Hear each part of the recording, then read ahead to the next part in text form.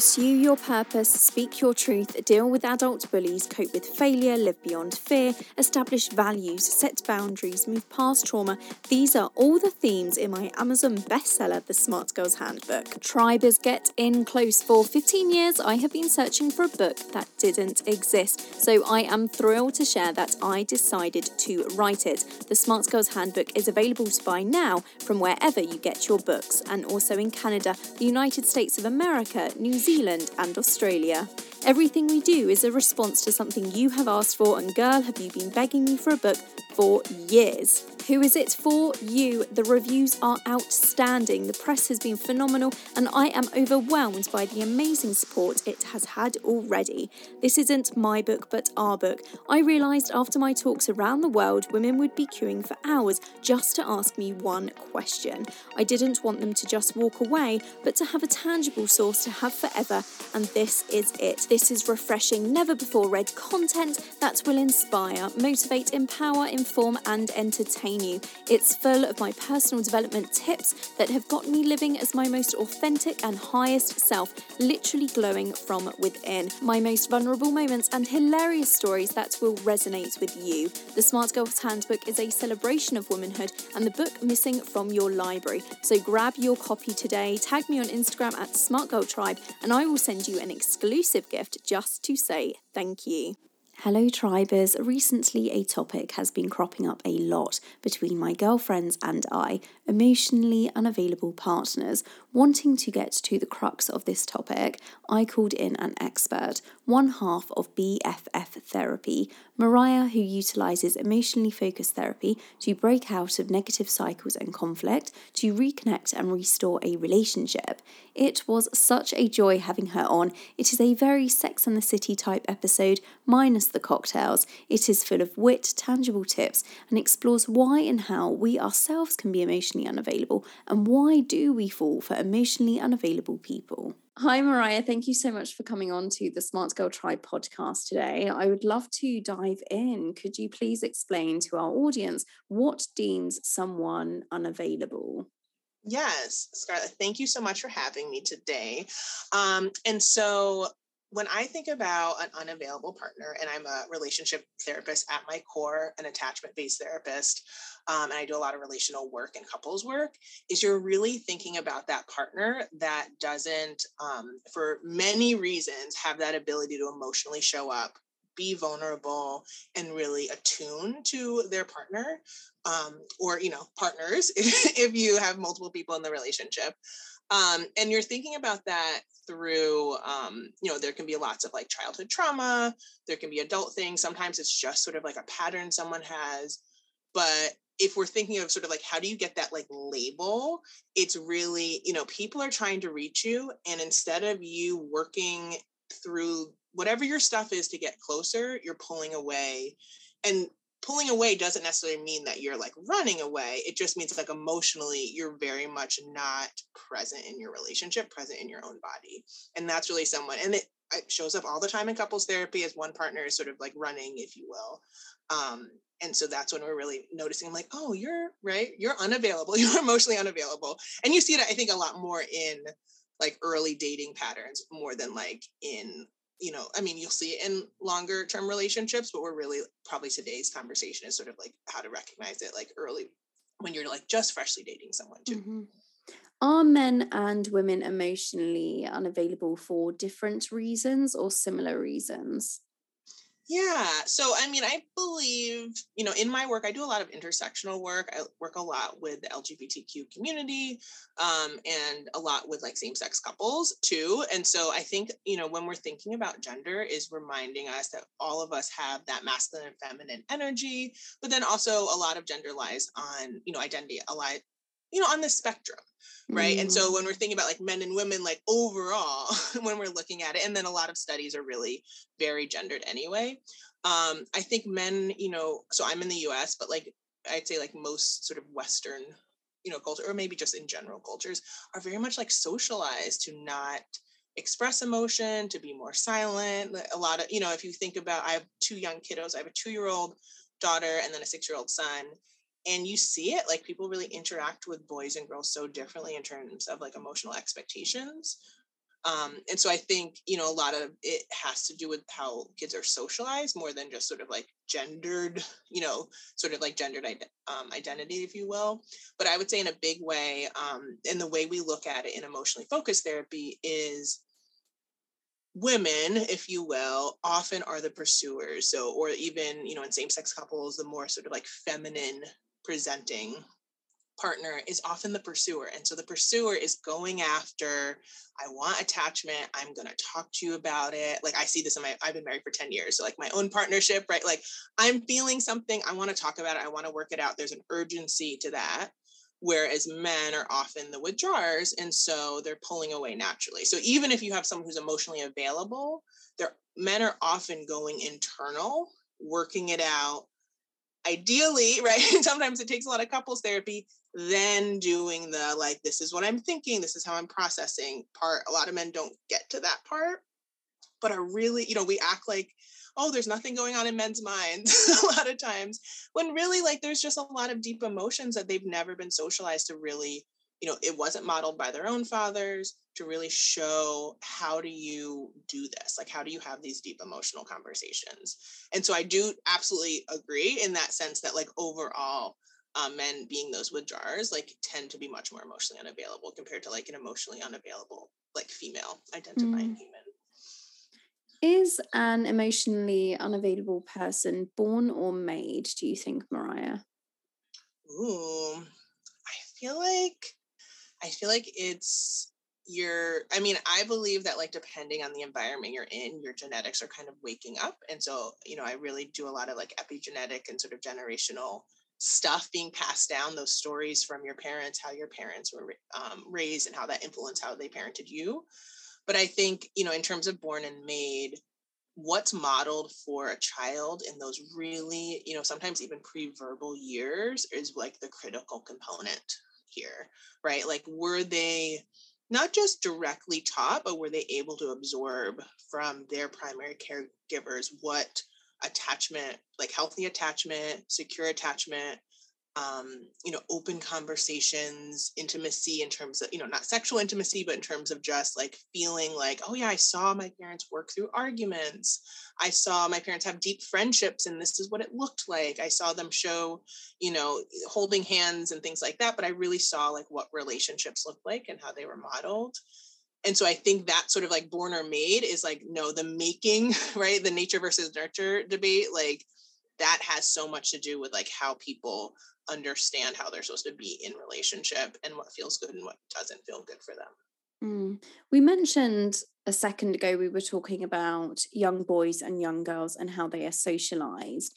Is there anything in a patriarchal society that we're doing maybe subconsciously that is treating men and women differently with regards to how they express themselves emotionally?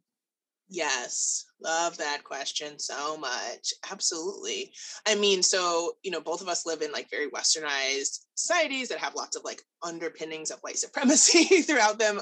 You know what I mean? Like in this, like, and so I think the big thing is that men are being socialized to be very, I would say like financial driven, right? Using this like, really like numbers based learning. I mean, even like sports. So my husband's a retired NFL player. And so like him, even growing up, like he's super smart academically, has like, advanced degrees, all this stuff. But like the primary thing is sort of like all these like very like striving things that people want to see.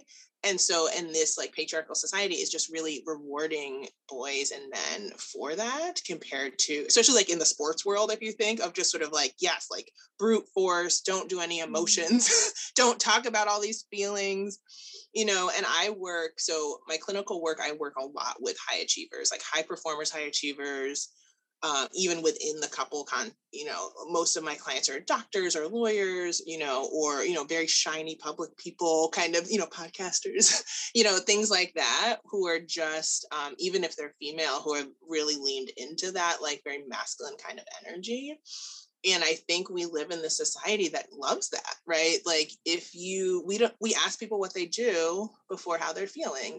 We ask people, sort of like, tell me the shiny highlight, flashy thing that you've achieved recently, which is very like masculine type stuff.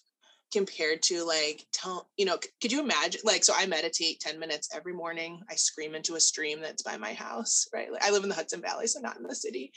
And like, could you imagine if someone asked me about my day, like, how was your meditation this morning? Like, how was your like morning routine? And like, I was being rewarded for like sticking to that and being disciplined. But people will ask me like, I do a lot of consulting. So they'll ask me about like, oh, how did that project go? And I think, I'm a female who does a lot and people know that because I'm pretty public. Whereas like, I would love to see our like men and boys being asked like these very soft questions, as like that has so much value. And we don't put a lot of value in sort of in these non-striving things. And so I think men really get this idea that like, for me to have value and worth in the world with each other, and it's a very patriarchal society thing. It's around, being the head of the household, providing for my family, the shiny car, right? Like all of these very like money driven things compared to like, did you take care of yourself today? Like, were you gentle with yourself today? Why are some people attracted to unavailable partners? Yeah, I think it's less about the unavailableness being like really sort of sexy and more about us. Like, what is it? Because I could imagine most of us have dated an unavailable person, if, that's a very like umbrella statement, like at some point, and hopefully we ran very quickly to be like, I don't need to fix that.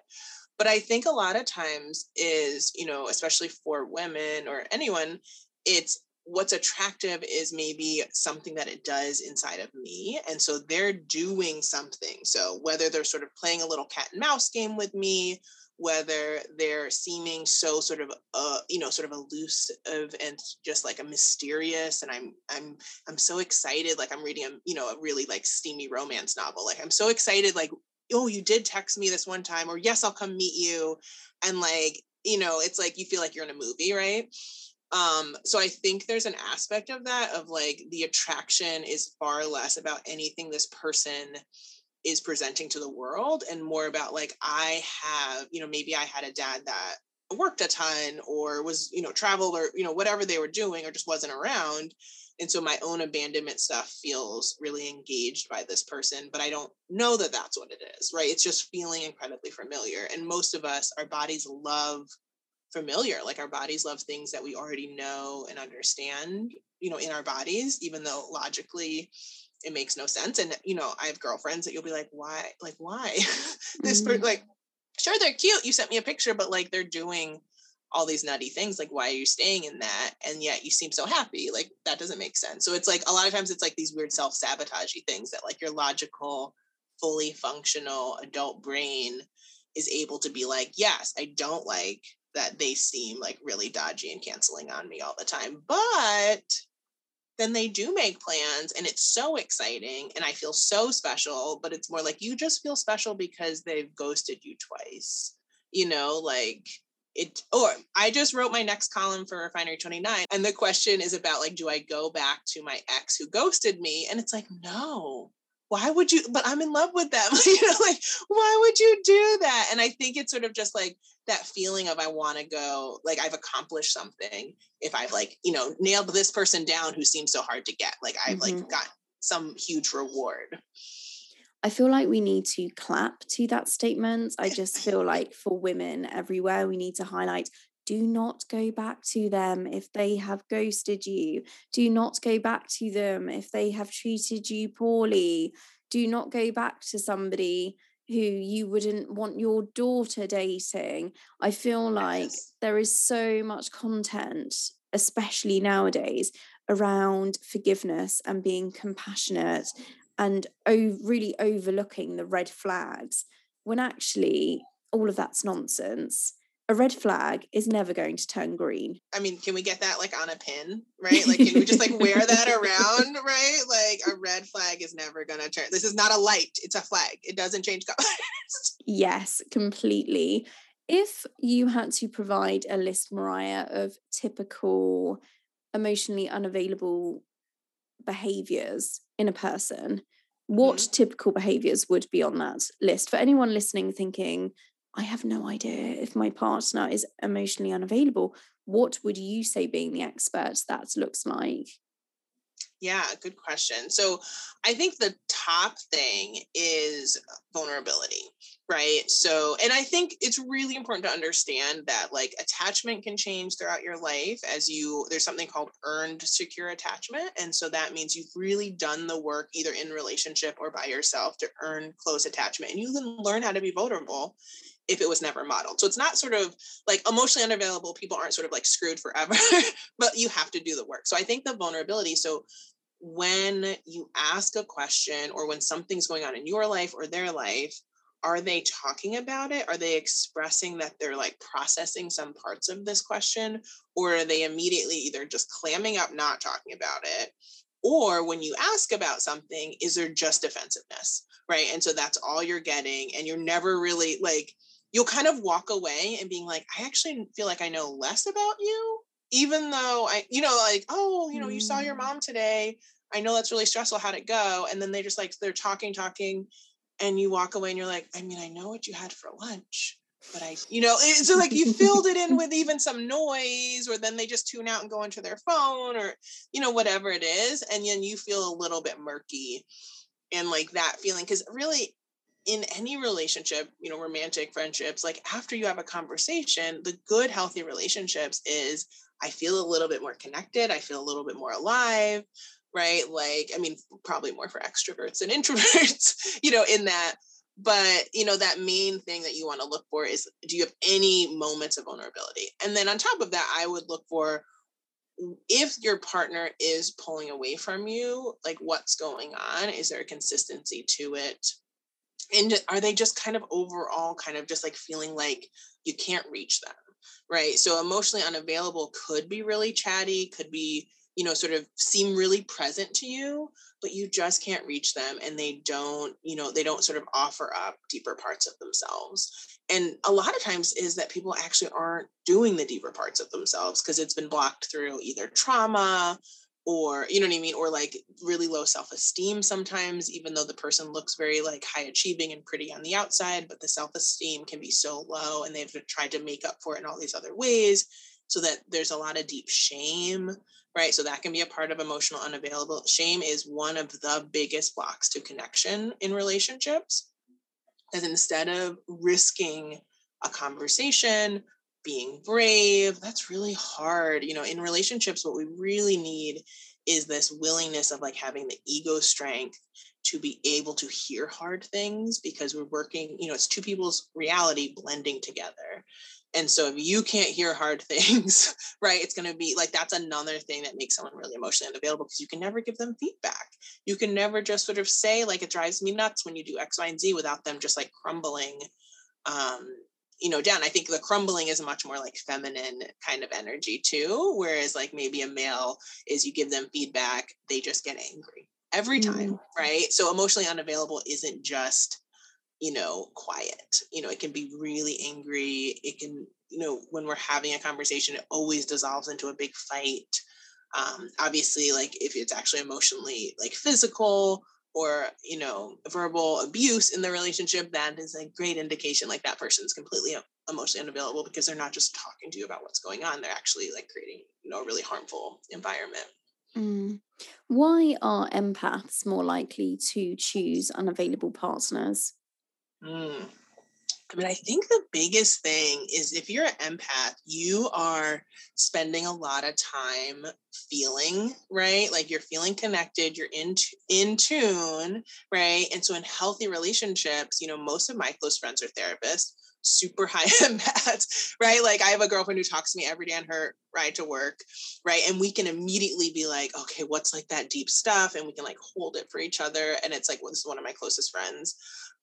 And we just like both feel so much better. And then days where we're like both busy in the morning and miss it, you feel that, right? So, but I think in the relationship with someone's emotionally unavailable, what the empath is doing is they're tuning in to what they could imagine is going on for the person.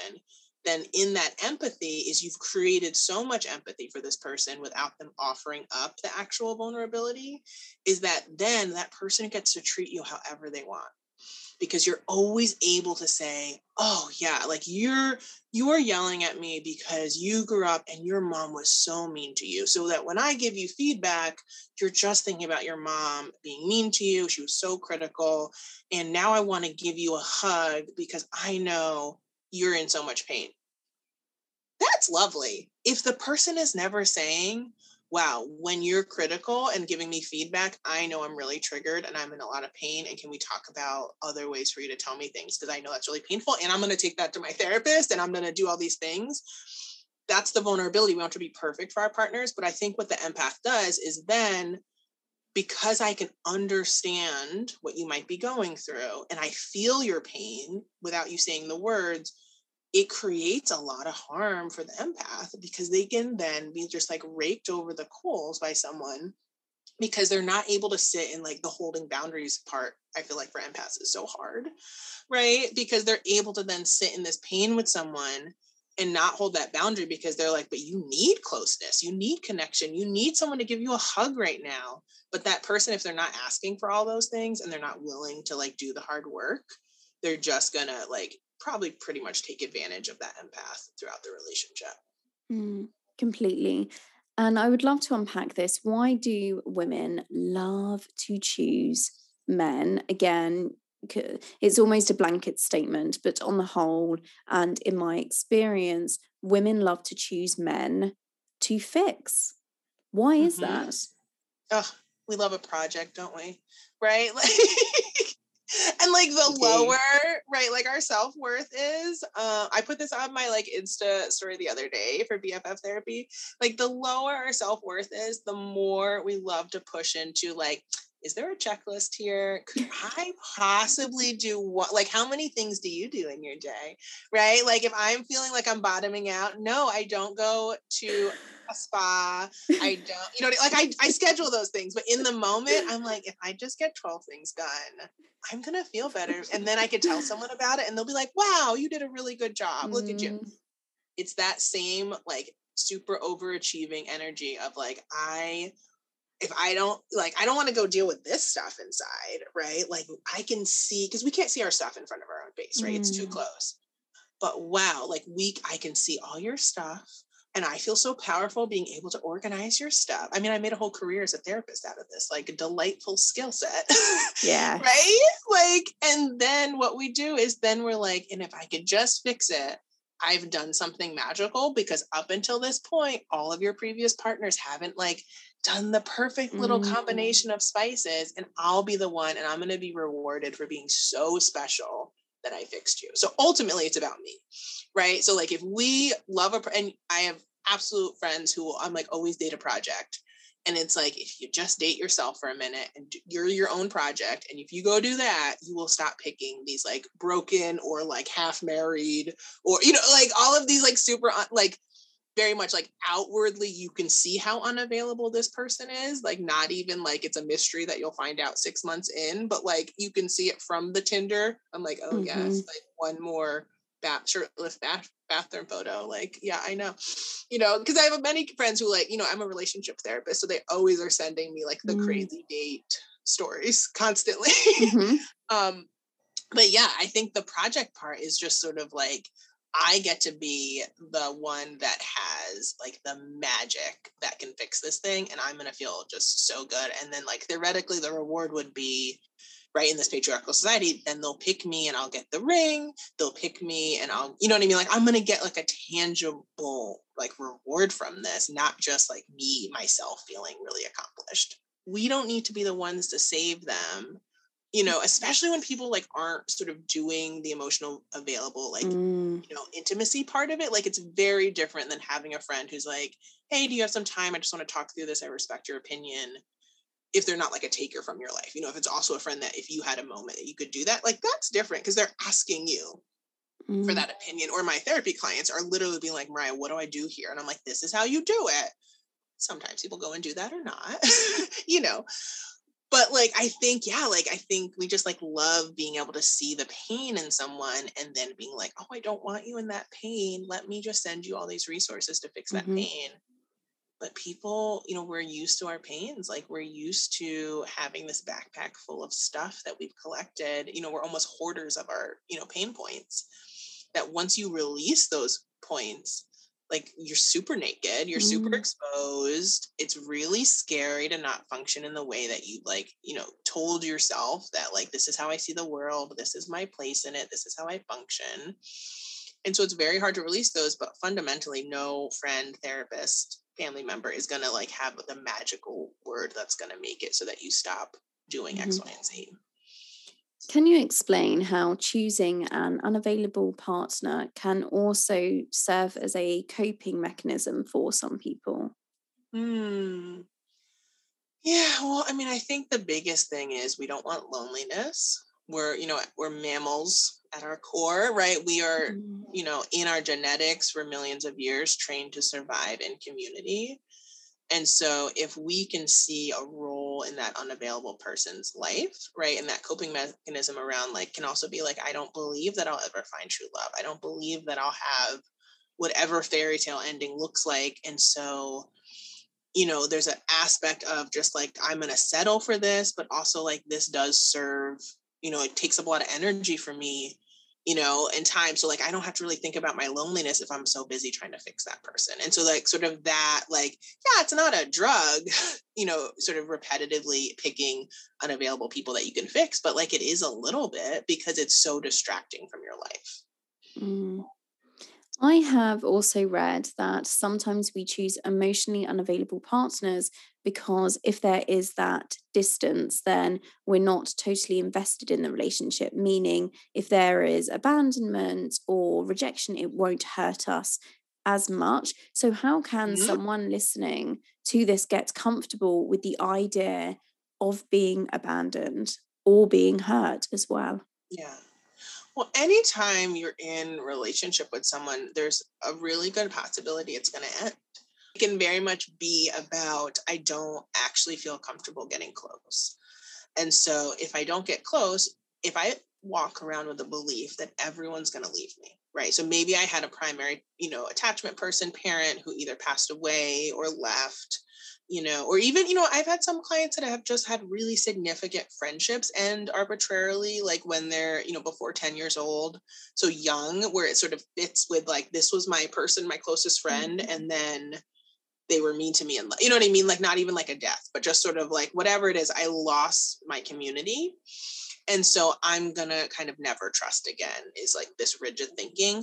And I think what's really important is to remember when we are in these moments of very black and white thinking of like, like I'm never going to have someone. And so I'm going to settle with this, or this is how I'm always going to be treated, like these like very absolutes. And then even in arguments, we can hear it. And, I hear it with couples all the time. Like you always do these things. A lot of times there's some deep attachment traumas, and stories that we're telling ourselves that we're carrying over. And these stories are, things like I'm unlovable, or, I'm, beauty, right? Body image, right? Like I'm always, I'm too tall, short, fat, skinny, hair's too curly, like all the things are getting, but like very self-worth related.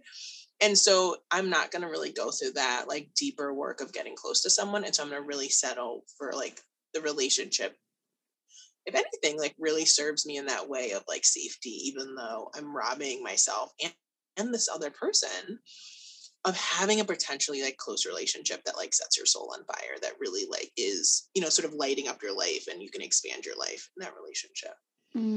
So for somebody listening then who is thinking, Mariah, this is my life. I have settled because I have this deep-rooted fear of being abandoned and or hurt. What would you recommend their next few steps be? Yeah, I would go into those wounds. You know what I mean? Can you, as I'm sort of casually throwing out, like it could be related to this or this, do you know what that thing is for you first? So even if you don't quite know how to like deal with that thing, are you able to trace it back and be like, yes, my abandonment stuff comes from this? A lot of times, even clients who have PTSD, like, which are, event driven, a lot of times though, when it's relationship driven, it's coming from a childhood wound. So think about your years, 4, 5, 6, 7, 8, 9, like those years, really sort of expanding out from like that age 6 is like that really critical year in terms of attachment and like orienting yourself. And ironically, my son is 6 right now, and I see it with his friendships. Like, they're complex, they're really deep. The wounds feel really intense when someone feels like they're not included. Like, all of us have that 6-year-old selves inside of us. Do you have something that happened in these really pivotal years that then maybe led into why you stayed in that emotionally abusive relationship, or why you keep picking this person? You know, because I think a lot of times we want to blame it on like that first or second ex. And it's like, you picked that person for a reason, and you stayed in that relationship too long for most of us, right? Like, and even myself included, right? Like, so I have an ex that I'm like, why did I stay? It didn't make any sense. Like, so not logical. And I'm like, oh yeah, like that's related to whole bunches of other stuff from my childhood that I thought, not so much like this is all I could do, but I somehow thought like this feeling in this relationship was normal, right? When it was an emotionally abusive relationship, right? Like, I was like, that's not normal at all. Like, that feeling, just my body felt so comfortable with.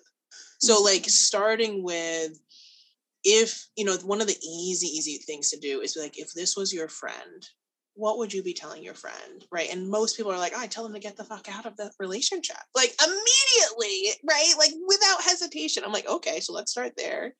And then what like tender, gentle thing would you say to your friend who, as they're sort of like figuring out how to leave the relationship or dating patterns? I would tell my friend this. Wonderful.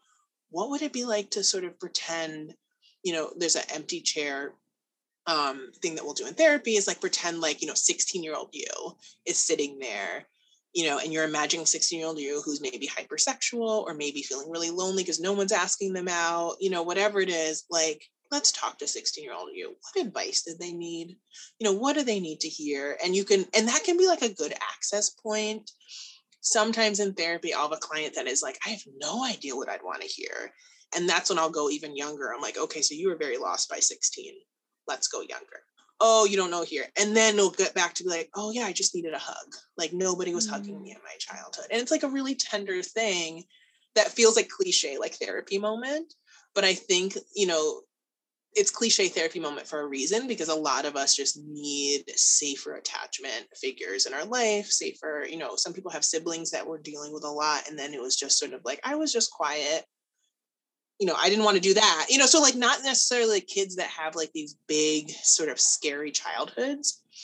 And I think we label emotional abuse or big abandonment as like the only thing going on for why someone might have like, you know, repetitive toxic relationships, when it can be these like very little moments where you weren't attuned to the people around you / they weren't attuned to you. And so, and this is a lot of therapy I'm like throwing into like one question, but like, if you can also think about what were moments when you felt like the people around you weren't attuned to you as a kid, let's sit in those moments. You know, that could be as simple as like, yeah, nobody helped me with my homework and I was really stressed. Or I would come home from school and like this thing happened. I would try to talk to my mom about it, but she was always so busy doing X, Y, or, you know, everyone was at work or whatever it is. So I would just like go read a book, or I would go play with my toys, or I would just like go be by myself. And so instead of having someone in your life that helped you organize that and makes, or even just say like, hey, honey, that wasn't you. Like, that person's going through this. Or, you know, most of the time it's, you know, let's not worry about what other people think of us. Like, if we all could learn that lesson sooner. But then you're left, you know, if you don't have that safe person to talk through, you're left to sort of do this by yourself. And then our little kid brains don't understand the world. And so we're just only thing that we know is us, right? So we're only going to add this feeling of loneliness. It's me, right? Like, it's something about me in this feeling of loneliness. And so that's going to just lower self-worth. And so now you take that little kid who's understood loneliness through this one lens without having other adults sort of help them through it. And so, I'm lonely, right? Here's someone who I think is available, or here's a project, or here's whatever it is. And if I always believe I'm going to be lonely anyway, it doesn't really matter who they are, right? Because at least we're going on a fun vacation, or at least I have someone I can take. You know, my friends like them, they're outgoing, like, at least, you know, And then I think if we venture in and talk about sex too, like I think a lot of times people are having very disconnected sex because they're not in their bodies, they're not present. And then women especially are very accepting of having disconnected sex, I would say, with men. So we can be really heteronormative and very performative sex, because who talks to girls about sex, right? Like it's so taboo. And like men get talked to, boys get talked to around like pleasure and things like that, but not really about pleasuring, women or pleasuring a partner all that much. It's very self-pleasure driven. And so we sort of venture then into sort of like this lonely kid then had started having like disconnected sex, and then is dating people that might, even if they're sort of like look like they have their lives together, and it's still really disconnected. And so then until people start like doing therapy and this deeper work, they're kind of, you know what I mean? They're kind of like just like building this pattern of loneliness. There are so many takeaways there. So thank you for that, Mariah.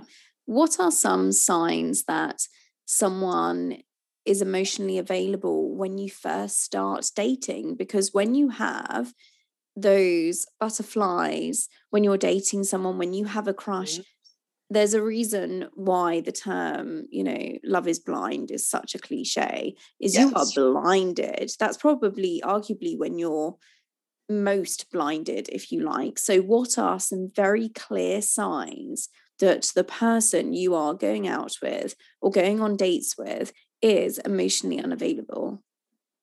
Yeah. So, I mean, I think clear signs is they're being just like really very like cloak and dagger around things. Like they're clearly not being honest, even if you're giving yourself a story to why they're not being honest. Like it feels really confusing to you of like what's going on. And then also if they're just not offering up any vulnerability, they're not like, nothing about them, right? So you might know what they watched on Netflix or things like that, but you really know nothing about them. And then also emotionally unavailable people often, it's two pieces. Like they might ask you tons of questions about you. And so you feel great that it feels like they care about you, but they also then might always be just talking about stuff. And so they're not getting to know you either, because they're not in tune with themselves enough to know like what would be a deep, intimate conversation. And so a lot of times people are really excited about like what they're doing with someone on those first dates. You know what I mean? Could they continue the conversation? It's like, there's no crickets, right? But it's that piece of like, do you actually progressively over, we like to talk about sort of like the first 3 dates. At date 3, do you just feel buzzy and excited, or do you actually have some like deep closeness? And to try to like help you, because all the other stuff, physical stuff, all these other things sort of wear off, but the ability to do like a deep closeness, like that's what feels really good. But it's hard because when you're going from not knowing anyone to knowing someone, like this person wasn't in your life 2 weeks ago and now they are, we can trick ourselves to thinking I know so much about them. So it's easy to fill in a lot of blanks with just, what they did at work that day.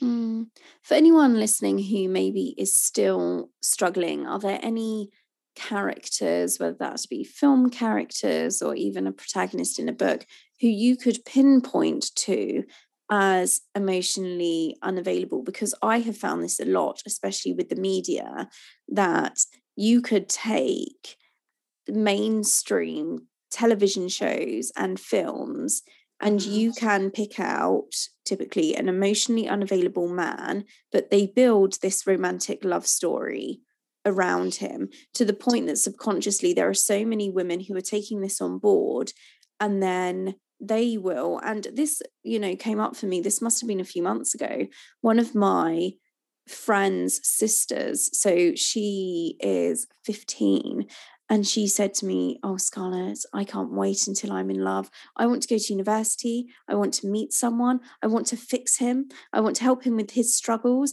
And I just want him to completely fall for me." And I'm thinking that has come from somewhere. So are there any characters who are coming to your mind right now? My goodness, very on the spot, but also agree with you with that's coming from somewhere. I asked this for clients. I'm like, where did you learn intimacy? Like, where was your sexual awakening? Right. Of like, and it's media, right? Like media is the biggest driver to like, not just like sex, like physical sex, but of like, yeah, like your friend's sister, like got that not from probably anyone in her life, real life doing that story. Cause no one in the real life says that story, right? Like that's such a sort of like, like very Hollywood driven narrative. Yes. Okay, so I mean, what everyone loves Bridgerton, right? Like I feel like, season 2, I have questions, but season 1 that everyone actually fell in love with, right? So like, I mean, your main character is like the epitome of emotional unavailable, and yet is also like the one everyone wants. But that feels super obvious. But like, I think there's a lot of in that sort of Prince Charming, character, like, also just like pick any Disney story, right? Like we don't have to go to these like more adult complex movies that we can, I mean, now I'm thinking of even more, but like any Disney story, right? The main Prince Charming is like emotionally unavailable. It's, right, as you mentioned earlier, sort of like what is like our patriarchal society saying about emotions? No, it's go save the girl, get the kiss, happily ever after, right? And then some sort of trauma line in there. So whether the girl has trauma, there's some sort of trauma bonding in this, childhood fairy tale here, like major messages that we're giving to kids. And, that's why I'm loving some of these new movies like Encanto that are coming out that really show just like complex family systems and trauma and how we heal and like beautiful things. But if you think of like The Little Mermaid, like that, right? So you have like all of this other, like the male prince is supposed to, find a wife, lead the kingdom. Girls are supposed to be pretty, but kind of dumb. She literally loses her voice, has to lose her voice to, I mean, that's just so clear. That's not a film you should have your children watch. I had it on VHS, which ages me, but but you know what I mean? Where you're like, and that, like, there's just so much of that, of like major trauma actually they're playing out in these like little kid Disney movies. Yes. And very much of like, and Prince Charming, right? And Prince Charming has to do nothing besides slay a dragon for you, which is pretty emotionally unavailable. Like, why are you slaying a dragon? First, like, what is going on that you think you should put your life at risk to go save someone you've never met, but not like in a beautiful way? We're not going to save like, actual people in burning buildings. We're just doing it because like, I need a wife and I need to procreate. Like, that is your reasoning? Like, what are we teaching kids? So, and then you have like many other, sort of, and I love a rom-com, like really do, but like many other versions. I mean, one of my favorite, oh my gosh, why am I spacing?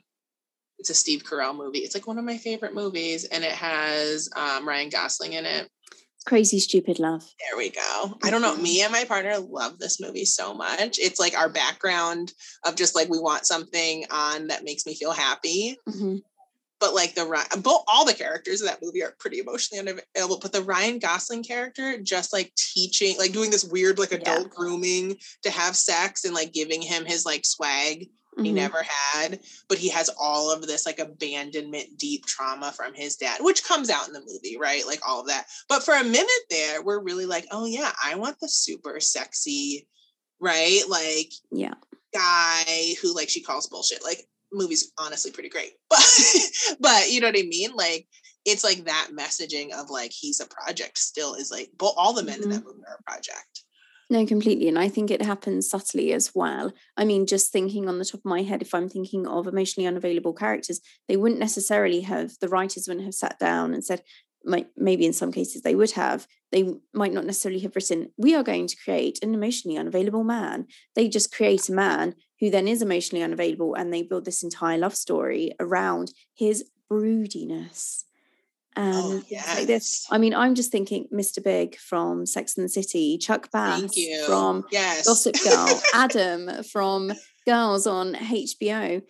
These are not necessarily in that way progressive shows. I prefer personally the comedies and the rom-coms that are coming out now that are a lot healthier, because we are showing this idea of, oh, women, wait, you're going to be saved. Someone is coming for you.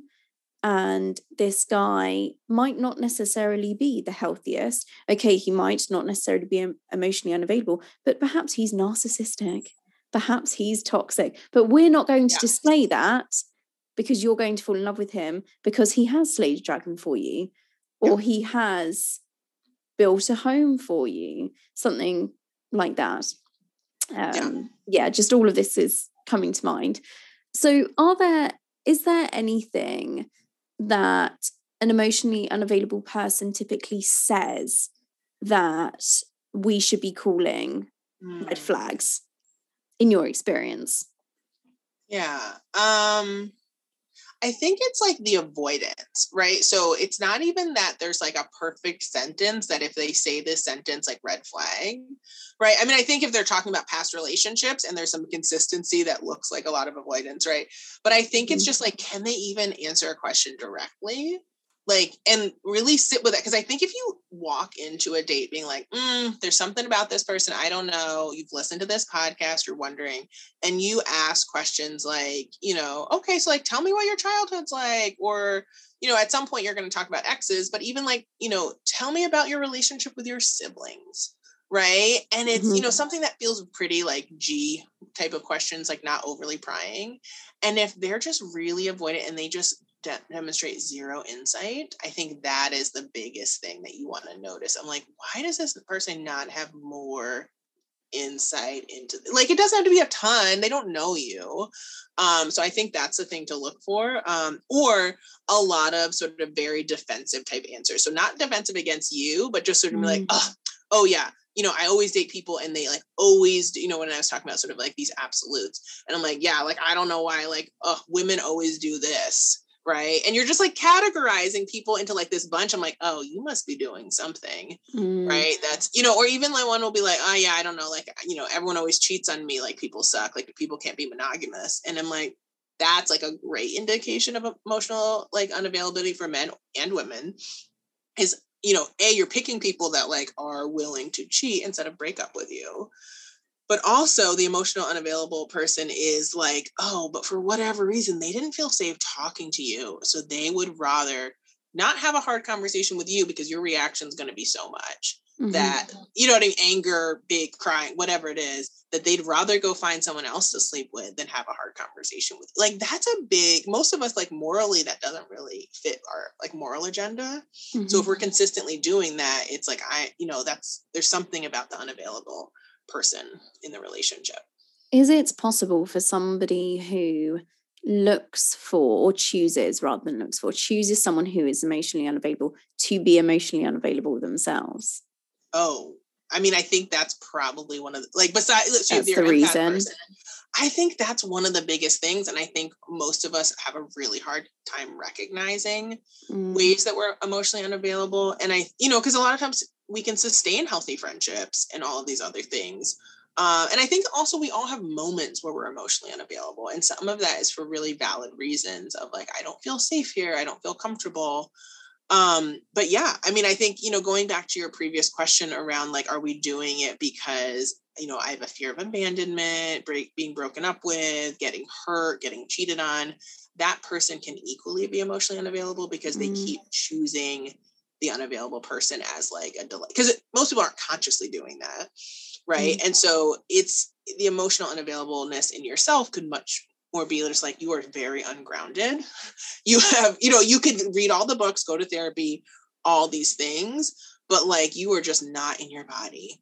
And so that's why I do a lot of somatic work. And so if this is you and you're listening, you're like, ooh, I keep doing this, I think there's a me thing in here, finding a therapist that does like somatic work is going to help you get back in your body. So it's not just like my body's here, I eat, I function, but like we carry trauma in our body.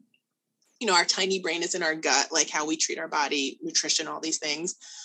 But up here might be really functional, but we're carrying this other stuff in our body. So if we're not like putting these two together and really like having my brain and my body plugged in, then this high achieving brain can be out here doing stuff, but our body that holds all this other trauma isn't helping support this like brain and organizing it and the feeling, right? So you might not even be in touch enough to know it feels bad when this person is defensive. You might just be like, oh, they're doing that, instead of being like, you are in so much pain.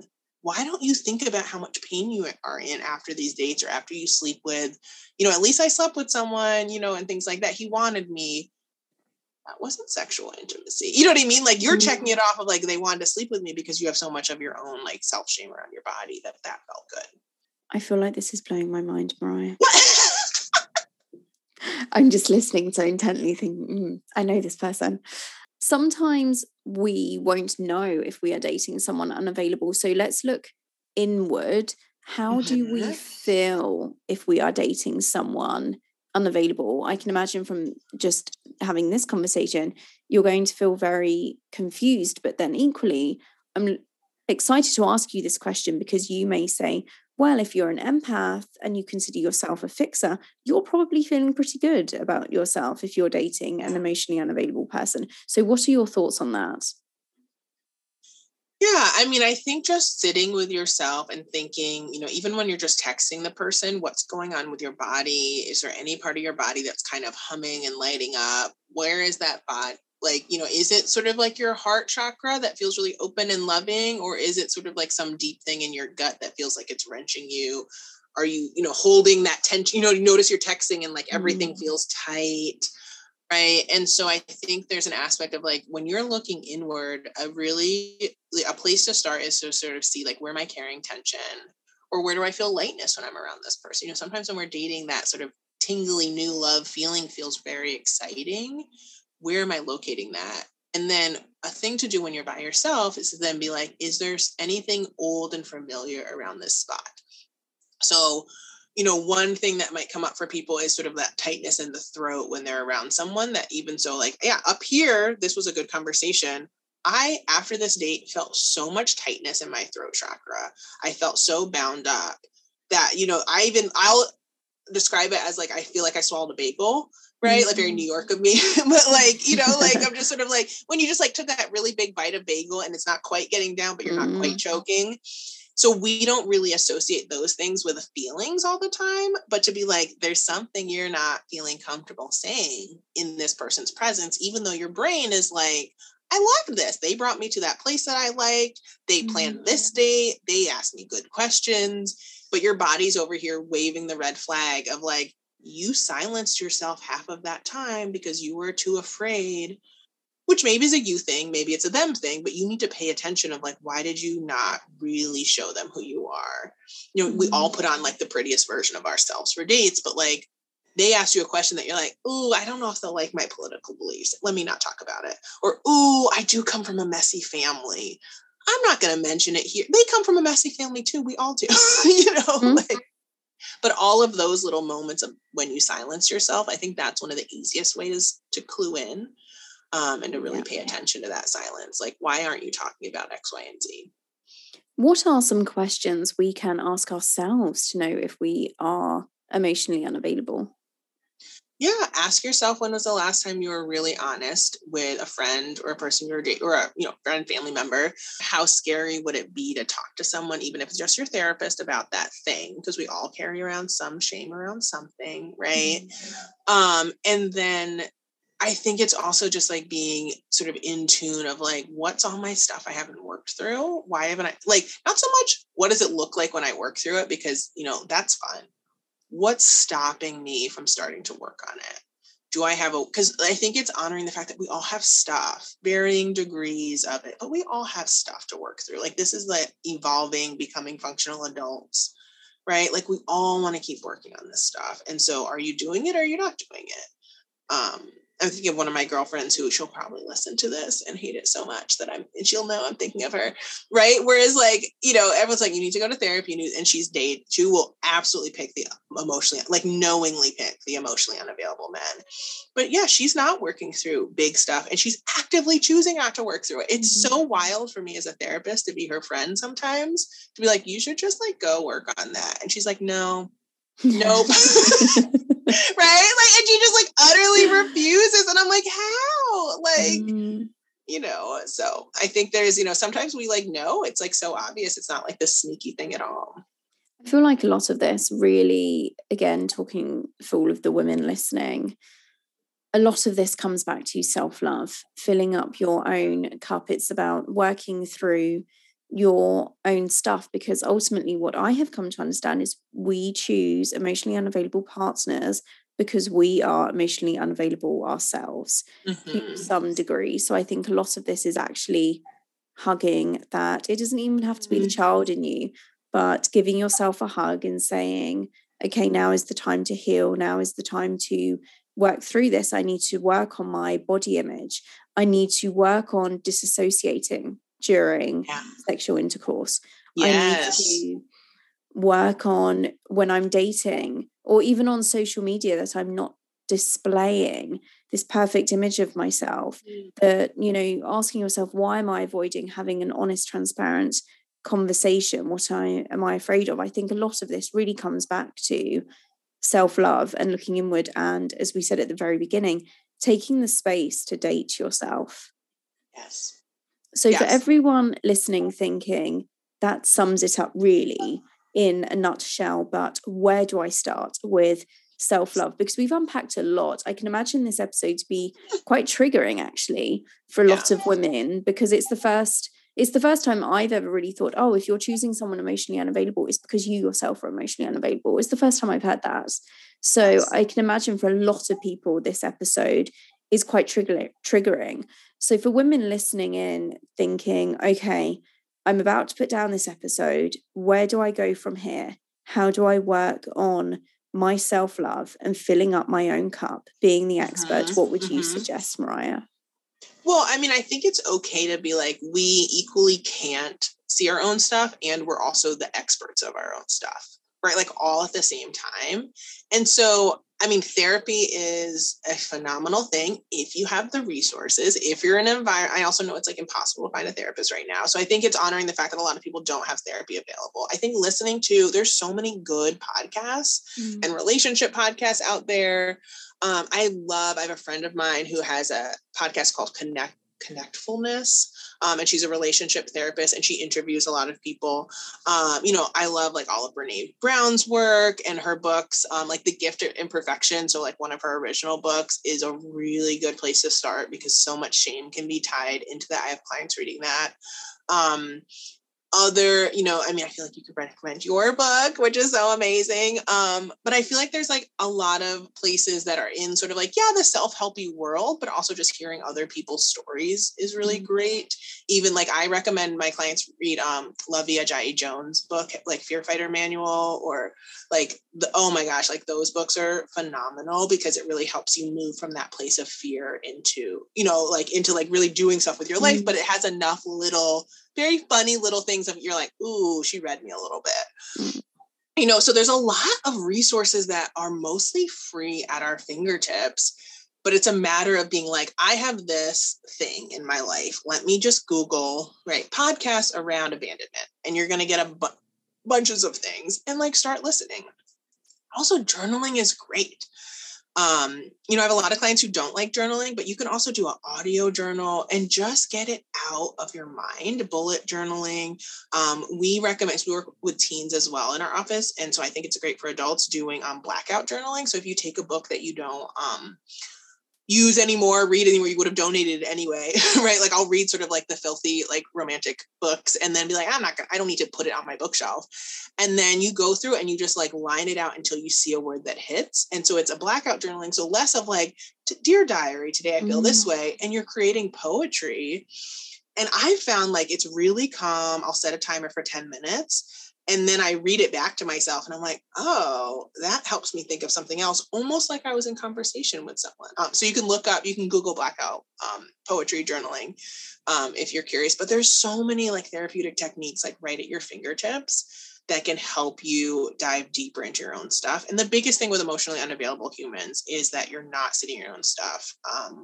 The biggest part of my work. So my work really, I do intersectional work with clients. I do a lot of anti-racism and activism work. But I run sort of like from this place of sort of like my goal in life is to create more spaces where people can show up fully in themselves, be really present. I work with a lot of these sort of like non-dominant culture folks. And we don't have to like tuck and hide parts of ourselves. So I think as women, we tuck and hide parts of ourselves for safety in so many environments, including relationships. And then I do a lot of work on identity. And so really this identity work is exactly what we're having a conversation around today is what are all these complex parts of myself? So whether it's be my sexuality, gender, race, you even described that you were born in one country and have lived in all these other countries. So that as much as you are like, a white woman, because I'm here in the States, right? So like, I know it looks different internationally. You still culturally have blended in language. Oh my gosh, through so many different countries that you've picked up all these different cultures. Like, I don't know your story, of course, but also, right? Like that is a ton of identity work that you must be constantly doing. And all of us have different pieces of that, whether it feels really obvious of like you've mixed through cultures, or if you lived in your same hometown. But the more we can do all of these different types of work, and we all have this work, not just folks who are transgender, not just folks who are, Black, or, we all have this work no matter how you're presenting to the world. We're all human. We are all human. We all need to do this work. And like, that's my biggest message that I try to get through in my work. So I think the reason why you probably found me is I have a monthly, relationship and sex column with Refinery 29, which I know they sometimes have on like the UK Refinery too.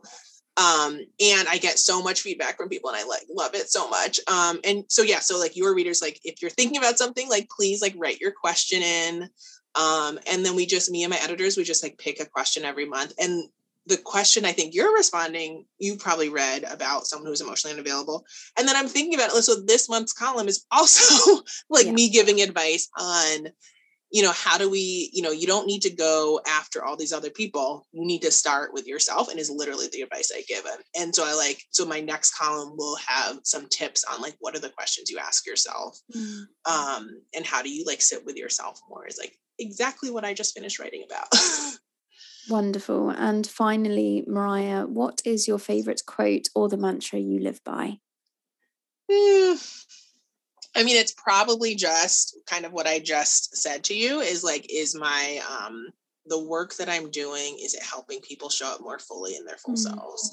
And that is how I say yes or no to things, because if people ask me to do stuff, I could say, people are asking me constantly, like, can you do this? And I'm an empath, right? And I can see how I could help, but is the work that I'm doing with this person. So even like coming on your podcast today, which I feel so lucky to do, is I probably, hopefully, right? Like, here's a diverse voice, like for those, you're listening, so you can't see, right? Like, so I'm a mixed race person who grew up in America. I'm Black and Japanese, and I grew up in a very blended family, and this is my specialty. But like, I've now added a voice to your listeners that I wouldn't have been able to reach otherwise. So I'm so appreciative of that. And hopefully I've offered up some other, expose them to some other ideas. But like, that is sort of like what I live by, in terms of like, and did somebody feel seen and understood as they're listening to us have this conversation today? And if so, even if it's like one person, like, worth it for me. That's what I jam on. No, you've provided so much today, Mariah. I'm eternally grateful. So thank you so much for coming on to the podcast today. Thank you for listening to the Smart Girl Tribe podcast. I am your host, Scarlett V. Clark, award-winning founder and CEO of Smart Girl Tribe, the UK's #1 female empowerment organisation, host of this top-rated podcast, the Smart Girl Tribe podcast, and author. You are my community, my family, so come and follow along for more female empowerment and personal development in our private Facebook group, the Smart Girl Tribe Society, or on Twitter or Instagram at Smart Girl Tribe.